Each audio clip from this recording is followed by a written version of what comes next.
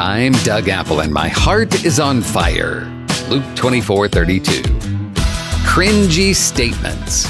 We've all made them. We've all heard them.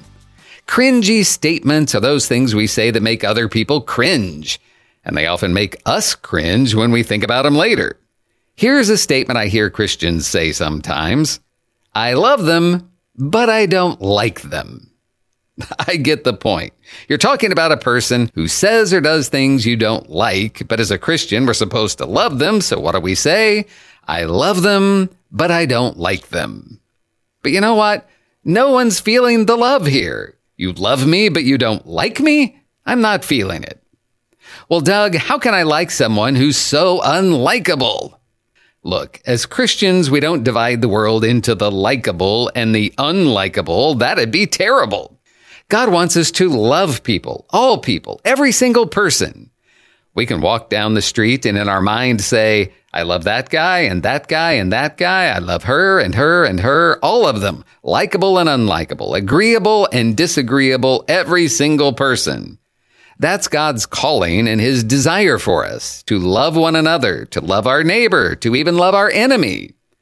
Love is the natural state for God's people. But we pile on so much baggage that it almost becomes unrecognizable. Like when we talk about liking someone. This isn't the first grade playground. I don't like Joey because he's mean. As grown-up Christians, we're supposed to love people, even mean people. And God has put inside of us all the love in the universe in the form of his Holy Spirit, and the fruit of the Spirit is love. So do we just ignore all the mean things people do? No, but we need to separate their actions from their being. We can dislike, even hate their actions.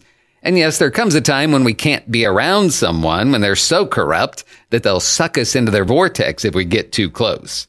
So we abhor those actions, but the person is someone made in the image of God, whom God loves, whom Jesus died for, and the Holy Spirit inside of us wants to love them through us.